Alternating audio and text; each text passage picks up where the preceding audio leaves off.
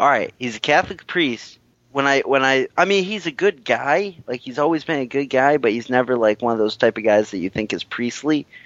Like, a character that comes to mind is like Robert De Niro's character in Sleepers. Mm-hmm.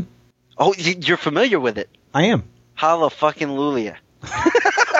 A reference somebody gets besides Paul. All right. I get it. Yeah, so, more like that type where, he's drinking and, things like that. But, like, a lot of young people go to him for advice and things like that. And there's no boy touching going on. He is actually celibate. That's one thing he is good on. But, like, he obviously, I mean, he's not completely pious. Yeah. Is he close with anybody in the church?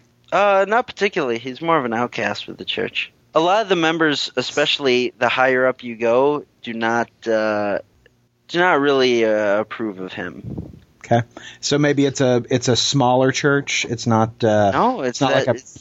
It's the gigantic church next to the college. Okay, so in the Catholic Church, priests are appointed to their churches. So if he is not a popular guy and not a particularly good priest, why is he in the big church?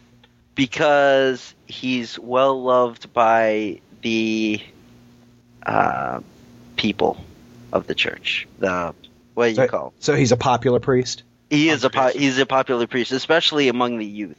Okay. Like he brings in a youth element to the church. So he's got an active youth program. Membership's growing because that's where all the kids want to be. Yeah, like and like his, rather than be in the church doing priestly things, he's out playing basketball with the kids and some like that. Some would say that's a priestly thing. The hoity-toity type Catholic priest would not approve of like actually putting on like basketball shorts. Dominic Argento, obviously, he's full-blood Italian. His family background, like they've got some mob connections in Jersey and up in New York, which he does not want to be associated with or made public. His father, Sal, was a made man before he died. How did Dad die? A bullet to the brain. Okay. And his oldest son is actually Dominic. So the title would have passed to him but he joined the priesthood. And now you said oldest son, so he's got some siblings? Yes. Okay. Tell me about the siblings. All right. He's got 2 brothers and a sister. The sister's name is Francesca. She's not the oldest. She's actually, past Dominic. She's actually third in line. There's his brother Joey, and he's got a younger brother, Nicky. Is Nicky the baby? Yeah. Okay. So, was Dominic already in seminary or beyond when the father was killed? No, he made that decision after the father was killed. Okay. So prior to entering the seminary and before Dad was killed, was he in the business? No, that was actually what drove him to the seminary, was to get away from the business. He never really agreed with what his family was doing, and any jobs he ever did for the mob were like delivery stuff, things like that. He never really took the jobs he could have easily had because of his namesake. He was never really interested in any extortion or anything like that. Okay. And are Joey, Nick, and Francesca in the business? All involved, yes.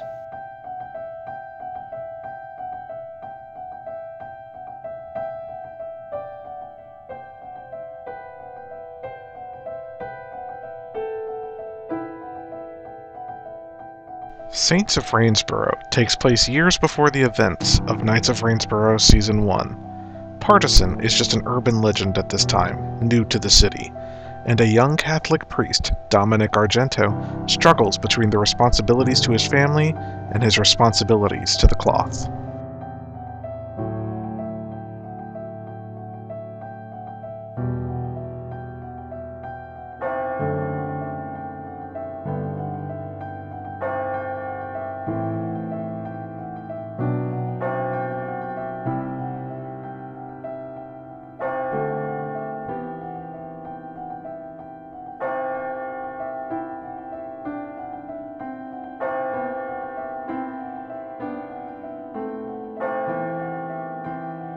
God damn it, Nicky, I told you never to bring this shit in my church, Dominic said, taking his priest collar off so as not to get any blood on it.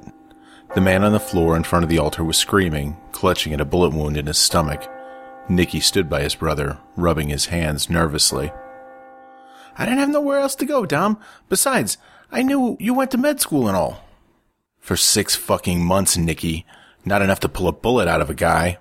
2 of Nicky's goons stood by the door of the church, looking out the windows and holding semi-automatic weapons just low enough not to be seen by passers-by.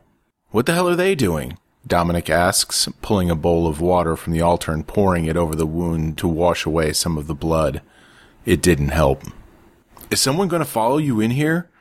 It's Christmas Eve, Nicky. People will start coming in any minute now. They're just being cautious, Dom. No one knows we're here. Is that holy water? Is that going to help? Dominic rolled his eyes. It's just tap water, dumbass. It's not holy water until I bless it. How can your brother be a priest and you don't know this shit? Jesus, man, give me a break. Hey, Lord's name in vain, man. Cut that shit out. Dominic yanked the tablecloth from the altar, causing all its contents to tumble loudly to the floor, and patted down the wound before balling it up and placing it under the bleeding man to catch the blood before it stained the church carpet. He looked at the wound closely. You got a cell phone? What? A cell phone. Do you have a cell phone? One with one of those flashlight apps? Yeah. Nicky pulled his cell phone out, fumbling with it and turning on the flashlight app. Put the light here, right over the wound. Dominic pointed to the wound, leaning down and inspecting it. The injured man reached up and grabbed Dominic's arm. Just cauterize it, he said weakly. Dominic looked around. I'm gonna burn in hell for this. You see that cross right there? Nicky ran over and picked it up. It's heavy. It's silver. You need to hold it over the candle's flame until it gets really hot. Wrap your shirt around your hands or something. Dom, it's a fucking cross, man. Nicky looked at the cross apologetically. Do you have any better ideas? Dom kept the pressure on the wound, blood leaking between his fingers like water through the logs of a loosely packed dam. Nicky genuflected, then held the silver cross in an open candle flame, waiting impatiently while it heated. Fucking Kings, man. What? Dominic asked. The Kings, man. They were robbing that laundromat on 60th. You know the one. And luckily we got there before they could get away with any money. Fucking punks. Trying to muscle in on our money. Yeah, luckily, Dom responded, pushing lightly on the wound and trying to drown the screams out. I don't know how they found out that we were running money through that place, but the kid who shot Doyle, man, he got away. I'm gonna find that little fuck and shoot him in his fucking face. I think it's hot enough now, Nicky. Oh, yeah. Nicky brought the heated cross over to Dominic. Okay, I'm gonna let go and I just need you to press it to the wound. Oh, okay. Nicky? Yeah? He's gonna scream, but don't stop until I tell you to. Shit, okay. Dominic let go of the wound and held Doyle down as Nicky pressed the heated cross to the wound. Doyle's skin sizzled as the cross touched it, bubbling around it as if he were a demon touched by God. He screamed and fought to get up, but Dominic held him. Okay, that's enough. Nicky let the cross fall to the ground and fell to his knees beside Doyle, who started to cry. Dominic looked at the wound. It had been successfully cauterized and was no longer bleeding, but it looked burned and mangled, a Christmas Eve scar that would be there from now on. Above them, the church bell rang loudly. Dominic jumped to his feet. It's 11 o'clock. People start showing up any second now. Get him out of here, out the back door, quick. Thanks, Dom, Nicky said, signaling for his goons to come help him get Doyle. I owe you one. Just get the hell out of here. See you tomorrow for dinner at Ma's? Yeah, I'll be there. Go. As they carried Doyle out of the back of the church, Dominic noticed the bloody tablecloth on the floor and the mess of items strewn about. The cross, the bowl, candlesticks. He started to pick everything up, getting a fresh tablecloth on the altar, just as the first midnight mass attendees started to enter the church. An older couple approached him. Realizing he still had blood on his hands, he held them behind his back and bowed respectfully with his smile. Father? The older woman said. Where's your collar? Startled, he picked it up from the nearby pew and tucked it into his shirt. Excuse me a moment. he offered before going to the church lavatory and cleaning the blood from his hands, before preaching to a packed Christmas Eve crowd.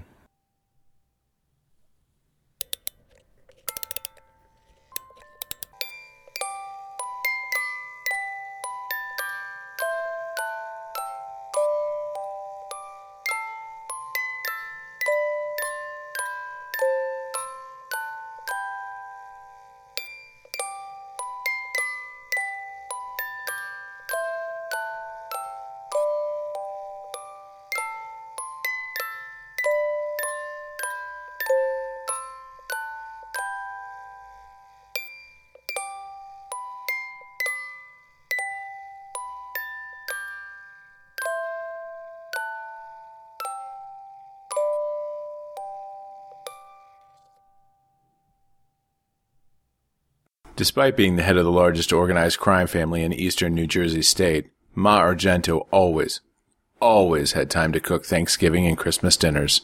She made it a point of keeping the conversation away from business and didn't allow any of the illegal activities of the other 363 days of the year to affect time with her children and grandchildren. Dominic enjoyed these family meals more than he cared to admit. They may have been criminals and murderers, but they were family. Dominic felt that no one was beyond redemption, and it was times like this that gave him hope that redemption would come for them sooner than a bullet to the head like it did for his father. And oddly enough, his family became known to the locals as the Saints of Rainsboro, because they were so well liked. His sister Francesca stood next to his mother in the kitchen drinking a glass of red, and they were laughing, talking about television instead of the business. It never felt forced on the holidays, never felt like the elephant in the room. It was something that didn't exist for the 4 or 5 hours it took them to cook Ma's famous Christmas lasagna, eat it, and open some gifts.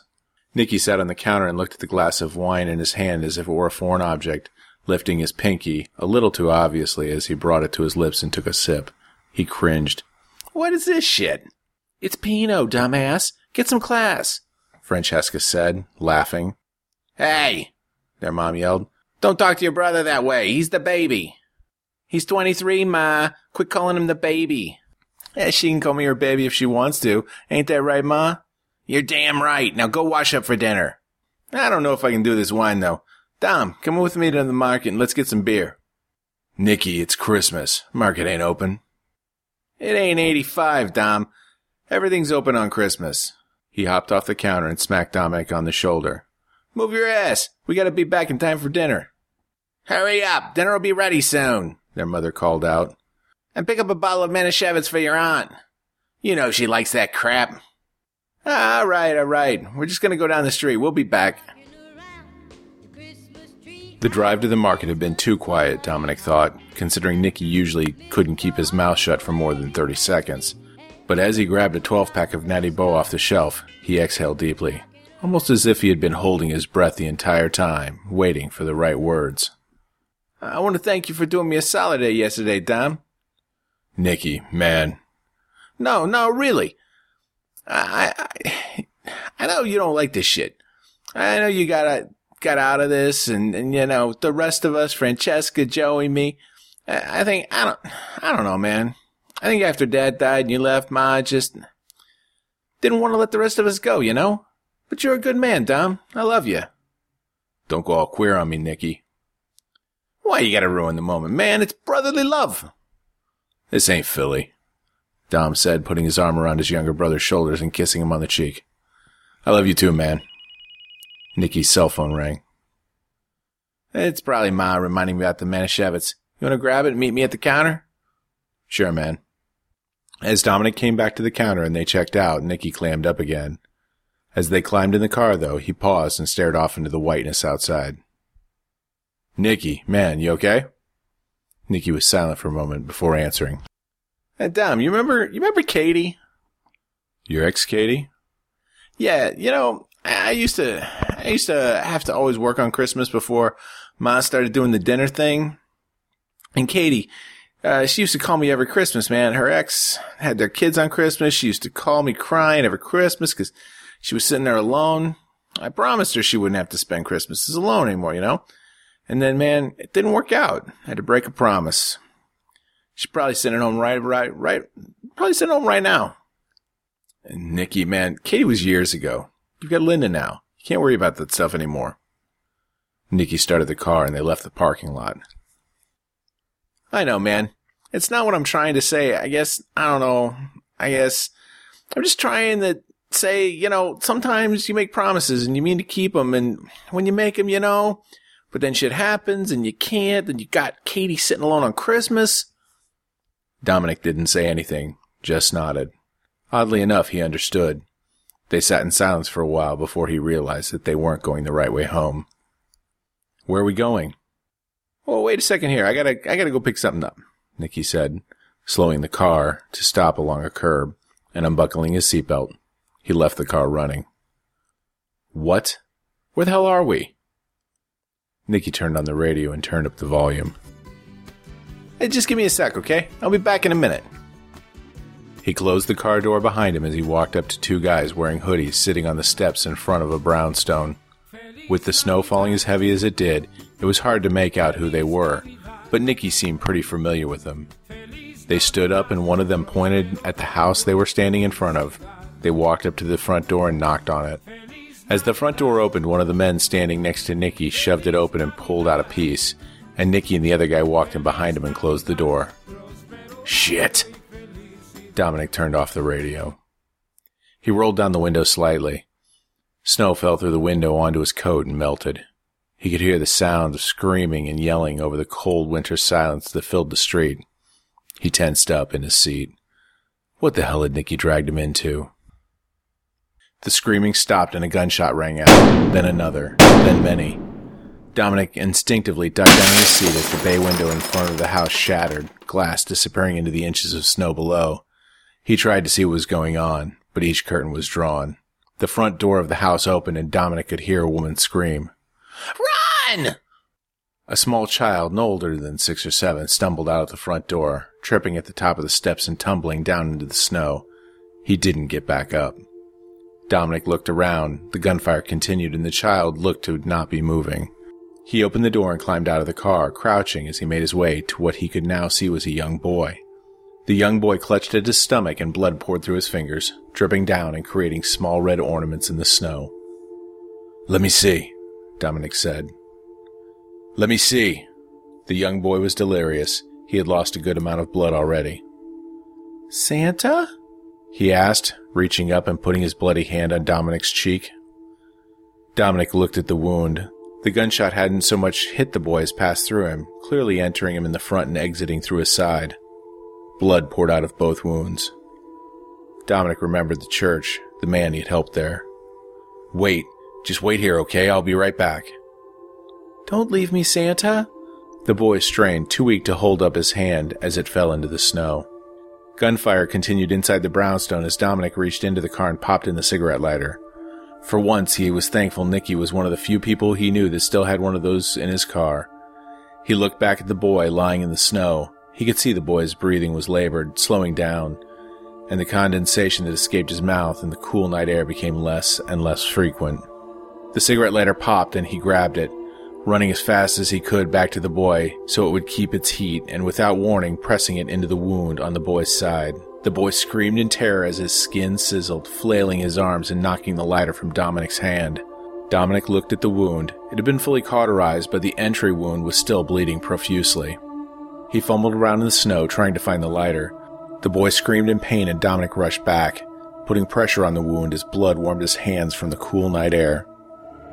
Please, God, please help this boy, he prayed, tears streaming down his face, cold on his cheeks. The street went silent as the gunfire stopped. He could hear noises from inside, calmer voices. Out from the bay window, a man emerged, not quite walking, not quite flying, but floating on the air as the curtains parted around him. He wore white, a long flowing cape billowing behind him in the cool breeze. His hair didn't move in the wind as he turned mid-air to look at Dominic and the bleeding child. He descended toward them, never touching the ground even as he knelt down. He didn't look Dominic in the eyes. Let me see him, he asked, his voice deep, commanding, but calm. Dominic removed his hands from the wound and looked at them as blood streamed down his sleeves onto his arms. The man's eyes glowed red and bright, and Dominic watched as the boy's wound cauterized. the flying man holding his hand to the child's shoulder, calming him. He looked at Dominic. Who are you? Dominic asked. The flying man didn't respond. He smiled and nodded, turning to leave. Dominic noticed a large P that adorned the back of the man's cape, right before he ascended into the snow-filled sky above and disappeared. Dominic looked at the boy in the snow. His breathing had steadied. Nicky stumbled out of the front door, battered and bruised. Did you see that? The sound of sirens filled the air as ambulance neared the scene of the violence. We gotta go, man. The cops will be here any minute. Nicky pulled Dominic to his feet and pulled him toward the car. Dominic looked at the young boy lying in the snow, then up to the sky before he got into the car. As he shut the door, Nicky put the car into gear and pulled out from the curb, swerving wildly in the snow-filled streets before righting the car and turning out to the end of the road, the ambulance turning in behind them. What were we doing here? Dominic asked. I got a call. The Kings, man. The ones who shot Doyle? That's where they stay. And that guy that just came in and stopped everything, my gun just melted. He trailed off. Dominic looked out the open window at the sky, the snow falling into the window onto his face. As they drove by his church, the bells rung, a call to recite the Lord's Prayer. He closed his eyes and silently listened to their song.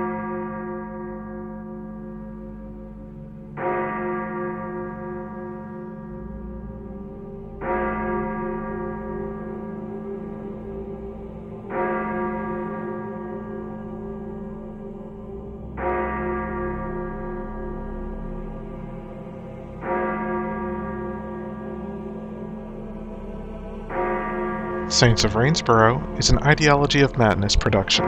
For more adventures in this setting, please visit ideologyofmadness.com or rainsboro.com. Happy holidays from your friends at Funny Books with Aaron and Polly.